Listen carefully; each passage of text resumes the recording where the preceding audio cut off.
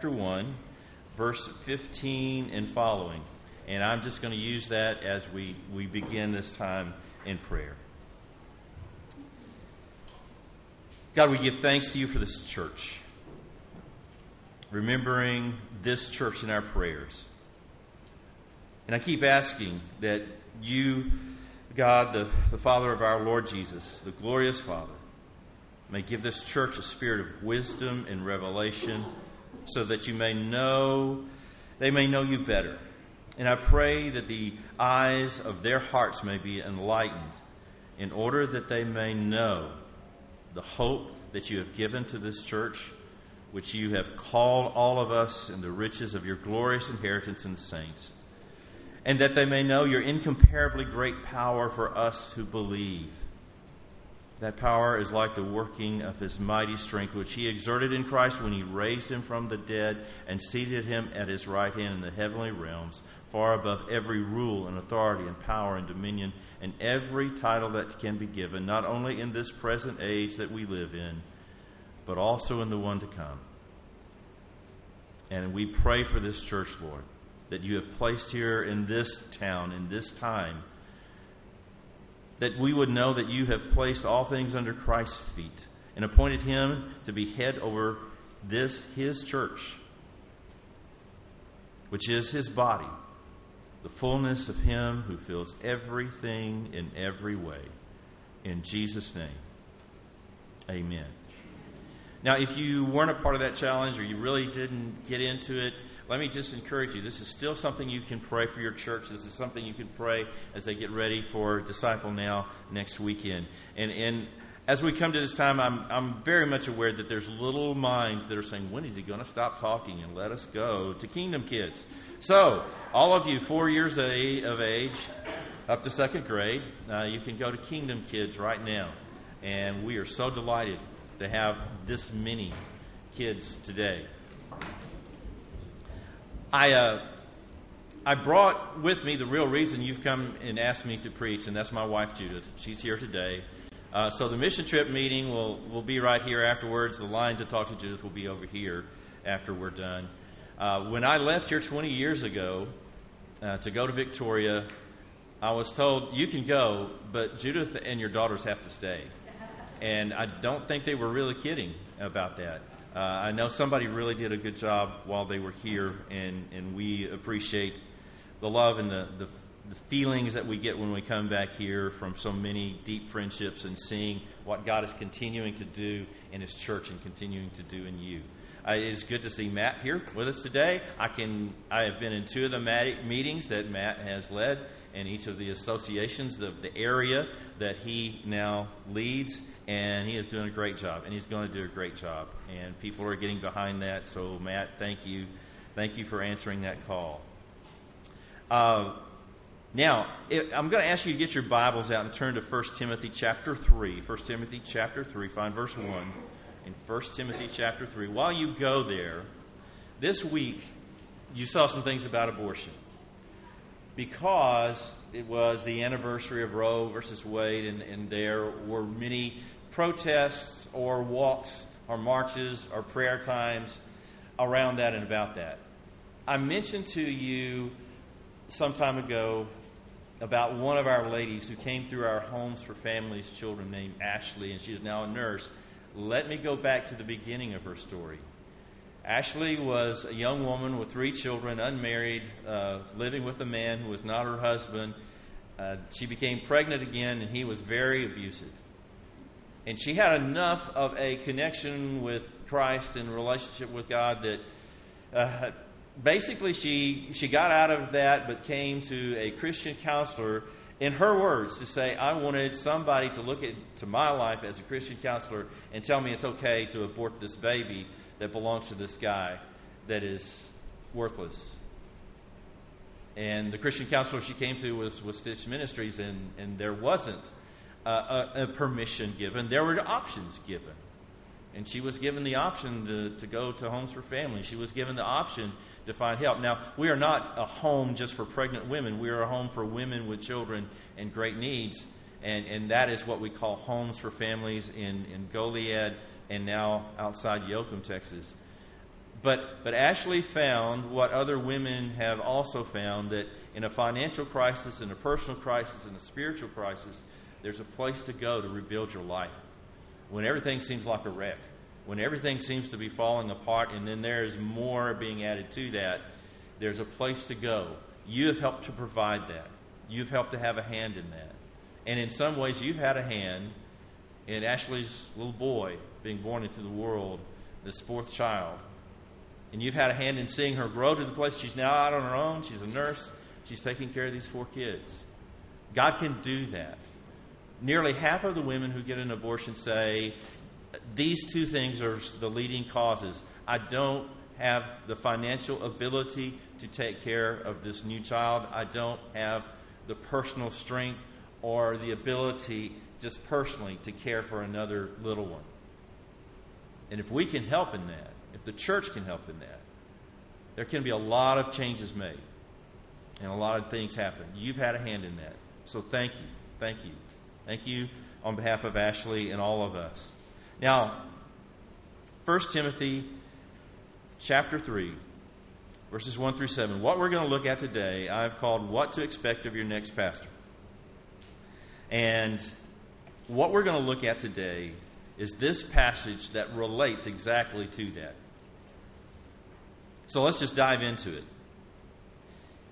Here is a trustworthy saying, Paul is writing to Timothy, who is in charge now of setting up pastors, leaders over these brand new churches full of brand new Christians who either come out of paganism or come out of Judaism, and now they are Christians. And what do we do? How do we do this? It's hard to imagine. They had no experience with this whatsoever.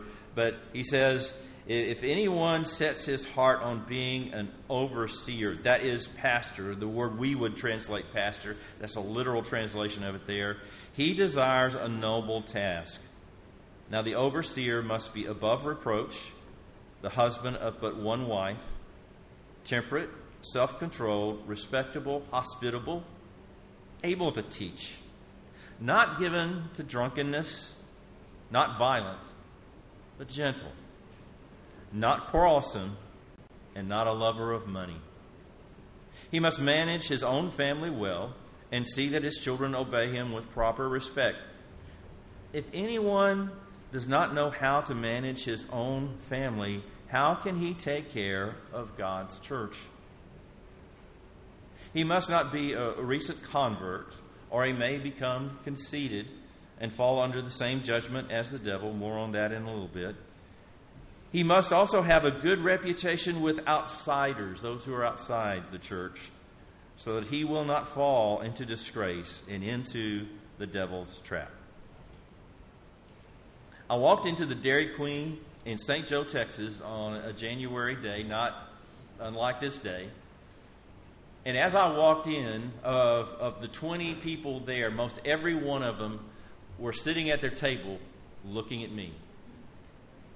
And I realized what had just happened. As I was walking up on a Wednesday, after having been called to be their pastor the previous Sunday, and I was coming up on Wednesday to do prayer meeting, and I was going to meet with some folks about the move we were about to make and how we were going to go about that. And I am sure that as I was walking up, somebody said in the Dairy Queen loud enough that everybody heard, "There's the new Baptist preacher." Now, St. Joe, Texas is a town of 1,000 people. It is literally a one-stoplight town. And so everybody there was looking at me, knowing who I was. And I realized at that moment, I would never be anonymous in anything I did or any place I went in that town after that. And I wasn't. Now, what I would later find out is everybody in that town had expectations of me, whether they were a part of my church or not. They had expectations of how the Baptist preacher at First Baptist Church of St. Joe is supposed to drive, and how he's supposed to grocery shop, and where he gets his clothes, and how he likes to set the thermostat.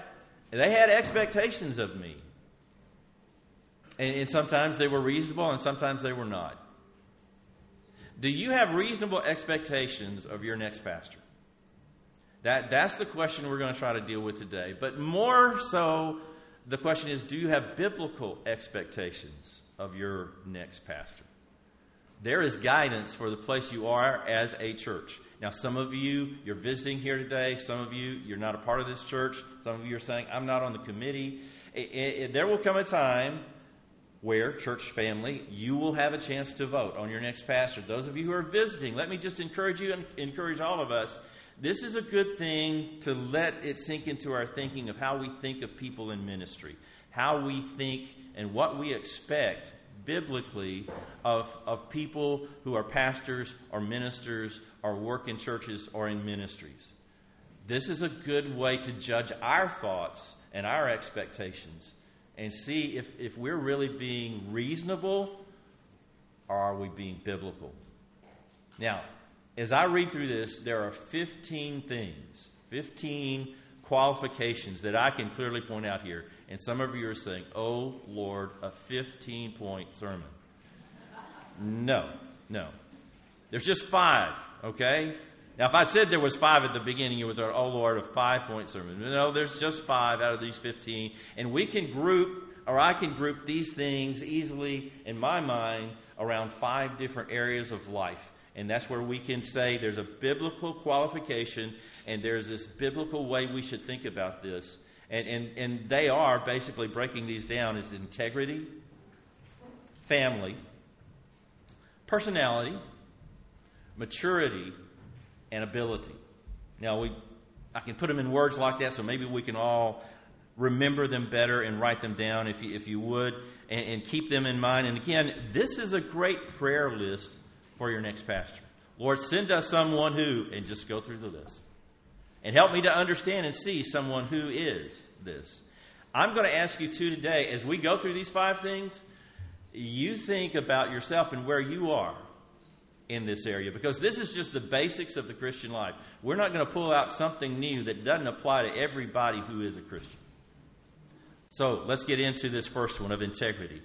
Above reproach, it says there at the very beginning. That literally meant there's not something to be laid hold of on him. Kind of a picture of there's not something to hold him back, to be a stumbling block to him. There's no hidden fault. There's no error. How do you know what that is? Well, you look at the rest of the list. The list tells you, okay, these are the things that if they follow this, if they are following God in these areas of growth in their own life, there's nothing to hold them back. There's nothing to trip them up. We could put drunkenness here, not given to drunkenness. Now, that's pretty self-explanatory. I do know of a couple of pastors who have had to resign and they've lost their ministries because they had a problem with alcohol. But one of the things we can do here, sometimes we do as a church, is we get so focused on the one thing that we miss the bigger picture that Scripture is trying to point to us here, and the bigger thing that Paul is trying to tell us about this. And that is, you could say, what Paul is really saying is there's not an addictive behavior that has rule over his life. Now, alcohol was about the only way you could be addicted to something in their day and their time, and it was a problem. But we have a whole host of ways that we can get addicted. And I will say, as somebody who works with pastors and works with church staff members, that the biggest addiction problem, unfortunately, in the church and in church leadership, both places, is an addiction to pornography. That is the most damaging and difficult thing that is going on right now. So when you look at this, you're looking at the principle, you're looking at the idea, you're looking at the big picture. And it's not to say that someone couldn't have had this in their past and now they've overcome it. It actually gives them a way to minister in new ways to new people who are also outside the church or inside the church who have this problem if they've overcome it. It can be an equipping thing, but it shouldn't be a present thing that's ongoing in their life. We could group into this idea of integrity, not violent. It literally meant not a striker, someone who doesn't lash out back. Good way to look at that is how do they respond on social media? What do they post? What do they say? How do they go about handling things and communicating with other people, often with people they don't agree with? And that's what it is talking about here, is not a striker, somebody who strikes back. And then we could group here under integrity, they're not greedy. Now, there used to be, and there was a time, where it was not uncommon, you would see a guy who's in it just for the money. You could see a guy who's not really there for the right reasons. I would say I see that very, very little anymore. Now, you have to go back to the 1980s when I began in ministry, and that was 40-something years ago, and I can look back and see many men who have fallen because of that. I don't see that happening much anymore. We'll talk about the number one thing that I see, but not just this idea of, well, they're not just in it for the money, but let's take the big picture thing. They don't have a problem with money. They don't have a problem. How do they handle money? Now, some of you won't have an opportunity to ask them that personally, but this church has always done a good job of looking into people and finding out who they really are. That is a good thing. Let me encourage you to continue to do that. You guys ran a credit check on me before I became pastor of this church.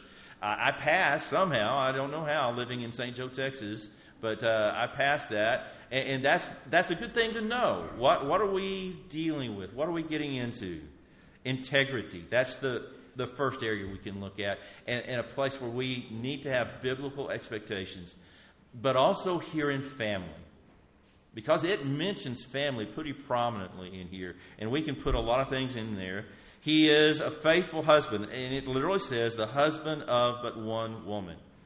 Now, the divorce question is going to come up, and you're probably going to get, as a search committee, resumes of men who have been divorced.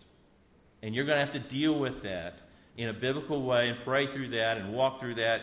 That's not an easy thing to deal with. But again, let's not just get focused on that one thing. But what is the bigger issue it is talking to? Is he needs to have been faithful to his wife. He needs to be a faithful family man. And it goes on to say this, he needs to manage his family well. It asks the question, if he can't manage his family, how can he manage the church? Now, there's a way of saying, well, that's kind of a qualifying thing. He's got to be good enough at his home to manage the church. But let me just say, what it's really getting at, I'm convinced of, is that his family is his first ministry. His family is his first line of ministry. Now, sitting there in the pews, if you've not been in ministry or you're not related to a minister, you may never have seen this. But there is this constant challenge in his family for him to do the right thing. And yeah, there can be this dichotomy. Do I choose family or do I choose the church? Do I do my family right or do I do my job right? That's not really the right question. I always have to start with family. I said I don't see many guys who get kicked out or they lose it because they're in it for the money. Don't see that much. What I've seen a lot of my contemporaries, the number one thing among men my age and people who were in seminary with me and pastored with me is they lost their family and they lost their ministry. They lost their marriage and they lost their kids and they lost their ministry. Nobody here is going to be anonymous in what they do in Kennedy, Texas either. And so sometimes for you to be able to understand this, it means he's going to have to make some choices about his family. And you're going to feel like, I'm the second one. And that's the way it should be.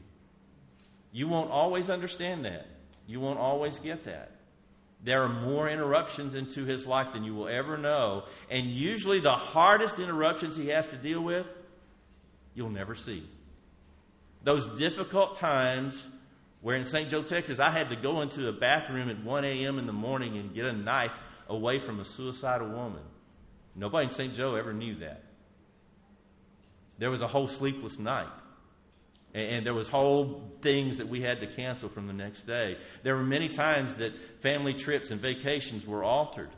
There's stuff that happens all the time, and he's got to choose his family. And there's a lot more ministry that you don't see. But just know he's got to do a good job there or he loses everything. His family is his first line of ministry. Now, one of my predecessors in my church in St. Joe, and he wasn't the guy right before me. He was like 3 pastors before me. But anytime somebody mentioned him, I found, no matter who they are, they always said the same thing about him. They would say, Brother, and I've forgotten his name now, Brother Richard will say, that man loved his wife. That man loved his wife. And I kept thinking, what a powerful legacy he has left. Nobody remembers his sermons. Nobody remembers maybe all of his kids' names or anything that they may have had a conversation with him about that was so important at that moment. But what they remember years later, that man loved his wife. That's what you're looking for.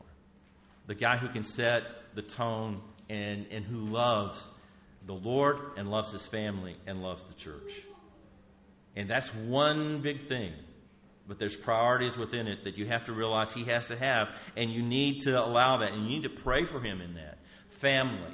Integrity, family. Let's move on to another thing that often comes up. And we can group some things here around it. Personality. His personality. There's a whole group of things that we could use here. And temperate. It meant he was not excessive. Some of your translations would say sober. And what does that really mean? Well, it's not so much about, it's not about alcohol or addictive things. It is more about his thinking and about his balance in life. He's hardworking, but he's balanced. He's not given to the extremes. He knows how to handle life in his thinking and his personality. He's temperate. Another thing is self-controlled. That's very close to that last one. He knows how to handle difficult things as he thinks about them. That's the way this word is really pointing to and talking about. His thinking is sound. He is able to think through things well and difficult things well. He's respectable or of good behavior, orderly, personal in his personal life. And particularly that word means from a moral attitude and stance.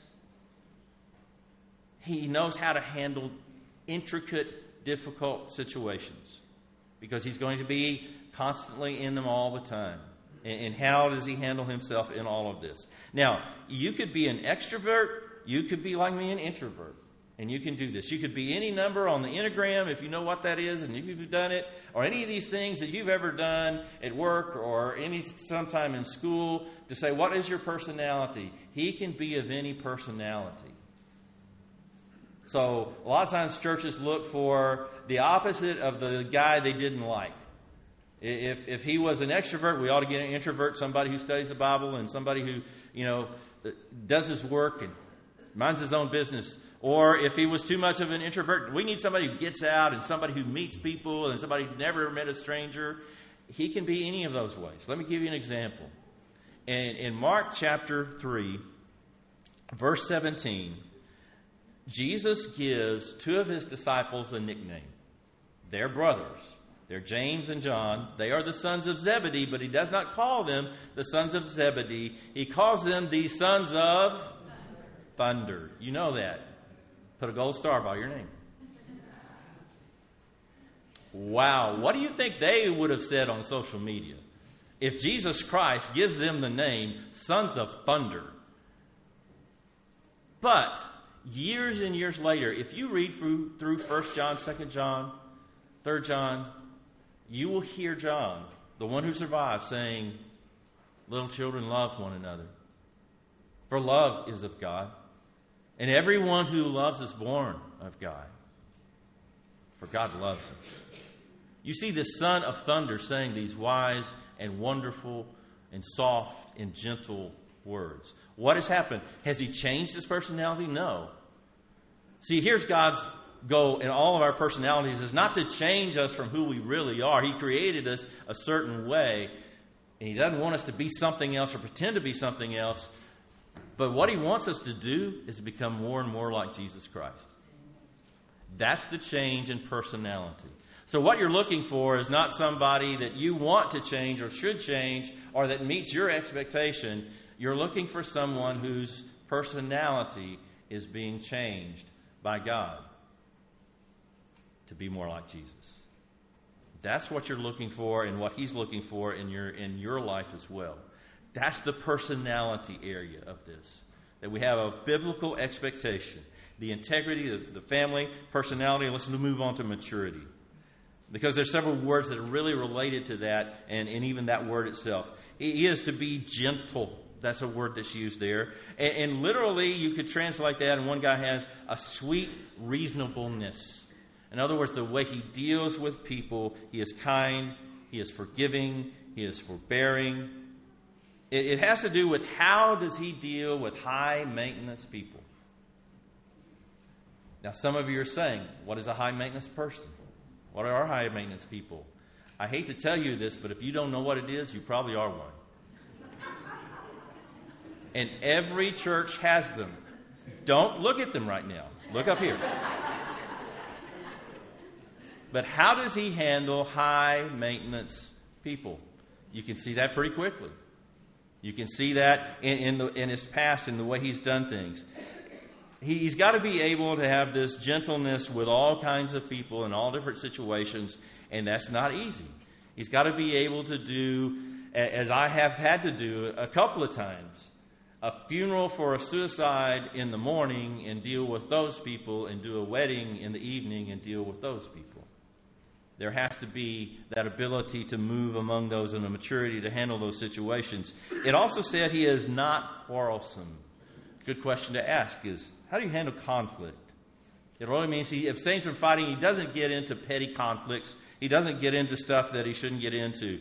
And let me just say, here's a place where whoever it is, he's going to come in and he's going to have to prove himself. Because people are going to look at him and get a taste of his personality and make judgment calls. And it's growing in our world that it's less and less favorable right off the bat. This week, the Gallup poll came out that he does ever so often, and he asks people, what is the most trustworthy, in your opinion, the most trustworthy type of people in a profession? So what's the most trustworthy profession? Interestingly enough, it's nurses, number one, and veterinarians, number two. All right, way to go, nurses. Guess where pastors are? Way down the list, the lowest they've ever been in all the years he's been doing this. Only 32% of people think a pastor is a trustworthy person. Only 32%. Now, the good news is pastors are still above attorneys, bankers, and journalists. Sorry to say that to you, not drawing any judgments here. I'm just saying, in our world today, he's going to be looked at. You're going to have to prove yourself to me. You're going to have to overcome some stuff with me. And if he comes here and you're looking at this guy as a church member and you're saying that, you've got a problem bigger than his problem. You've got to prove yourself to me. I have some questions. Now, some of you have some scars. Some of you have some wounds. Some of you have some other things. But just know God has a biblical way of us looking at this idea of maturity. Let me move on and try to address this thing. What does it mean about that he would not become like the devil or fall into the devil's trap? Well, let me just try to sum up a big thing that's kind of controversial in a really short way. Lucifer, the angel of light, became the devil and fell from heaven in his rebellion against God because of pride. Pride. Is he a humble person? Is he growing in humility and humbleness? Now, you can't ask him that, and he can't give you, yes, I'm a humble person, because then he just loses it. It has to be something that is deeper that you can get, that you can grow in and understand. He must be mature. Mature doesn't mean he's attained this place above everybody else in the church, or he's better than everybody else. It just means he is maturing in this process of growing how to handle this different area of life as he is in, and it changes, and then he moves to another, and he moves to another, that he is growing. Now, are you growing? How are you doing in this maturity thing? That's a good question to ask yourself. But let's deal with the final thing, ability. Ability. We've looked at integrity, family. We've looked at personality and maturity. Let's think now and realize, okay, we're just now getting to what's usually on a job description. What are his abilities biblically that the Bible says a pastor has to have? and an ability to do things. He has to be hospitable. Now, that doesn't mean that everybody comes over to his house all the time. It can be. Doesn't necessarily mean. The word means more about how does he treat people. Does he make people feel welcome? People that are different than him, people who are of the faith, people who are not of the faith, people who are like him, people who are not like him. Can he be comfortable with them and make them feel comfortable? Is he hospitable? Does he have that ability to work with people who are different? It says here, able to teach. Does he present things in such a way that you understand the Bible better? That you understand God better? That you understand the life of Jesus Christ in you better? Not that he can persuade you to his opinions or his thoughts, or he grasp all the different things that are trendy right now. It is, can he teach you the Bible and all the things that are in it, able to teach? And then there is this ability that he has to have a good reputation with outsiders. Let me just say that boils down to, how does he deal with lost people? People who do not know Jesus. People that you can think of now that you love and that you care for and maybe in your family. How does he deal with lost people? It's a good question to ask him. How do you deal with friends who are lost and people that are lost? What's your last conversation with someone who is lost about Jesus? It's a good thing to probe in him, but it's also a good thing to ask ourselves. How do I deal with lost people? What do lost people think of me as a representative of First Baptist Church of Kennedy? How do people think when I treat them the way I do? Now, we've hit these 5 areas. These are the qualifications. Let me just say this. Bottom line is, these qualifications must become your expectations. Let me say this again. These 15 things should become, as you follow God, as you read his word, your expectations of your next pastor. But you're saying, but what about this? What about that? I can guarantee you that there's 2 churches in my early ministry that we didn't have a chance to go to, because when they called us and they found out my wife doesn't play piano, that was it. That was their expectation. Our next pastor has to have a wife that plays the piano. Make sure your expectations are biblical. How do I do that? I begin to pray through this, and I begin to look into my own life. And that's a very, very important thing. On these 5 areas, if I asked you to give yourself a letter grade on each one of them, A to F, A, passing and doing great, to failing, how would you do? What's your best of these 5 areas? What's your worst? Maybe God's trying to tell you something through this. Again, this is the basics of the Christian life. This is nothing new. It's nothing different than everybody else in the Christian faith who follows Christ. These are things we have to do. And let me say this. If you're not growing in these areas, you will not recognize somebody who is. If you're not understanding what Jesus is doing in your life, you're not going to understand what Jesus is doing in somebody else's life, and you're not going to be on board with what he's got for the future of the church. So that's why it's important to point the finger back at ourselves and begin to ask ourselves these questions. I'll give you an example. In Luke chapter 4, Jesus went to his hometown, little town of Nazareth, small town, and he preached a trial sermon to be the Messiah. The people on planet Earth who knew Jesus the best, who had known him for 30 years, all began, well, where did he learn to talk like that? At the beginning. By the time he got through and it was time for a vote, they didn't vote. They got together and threw him out and were going to throw him off a cliff. They were so mad at him because he did not meet any of their expectations. And Jesus just walked through the crowd, went on his own way, and did great works other places, but none there. Why? Because they didn't have the right expectations of the Messiah. They didn't have biblical expectations of the one that God would send, or ones that God could change to understand who he is sending. And that's the danger we all face, that we would miss what God is doing. We would be on the outside looking in.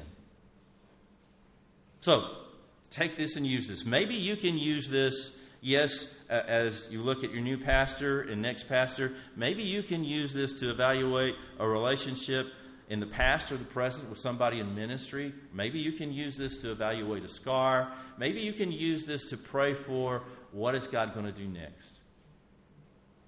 But maybe you just need to use this to pray about you and where you are. John would write this as he talks about Jesus and how he came into this world. And it's a very sad and telling thing, but very powerful thing and positive thing at the end. John 1:11, he says this. He came to his own hometown, his own. But his own received him not. But to as many as did receive him, he gave the power to become the children of God. Children of God. That we would all be changed to be like him. Is that what he's telling you today? You get a chance to vote on that. You get a chance to answer that question. Father, we come to you today and we pray that you would do things in our lives to enable us to see where we stand in accordance to your word, in accordance to your will, in accordance to your ways.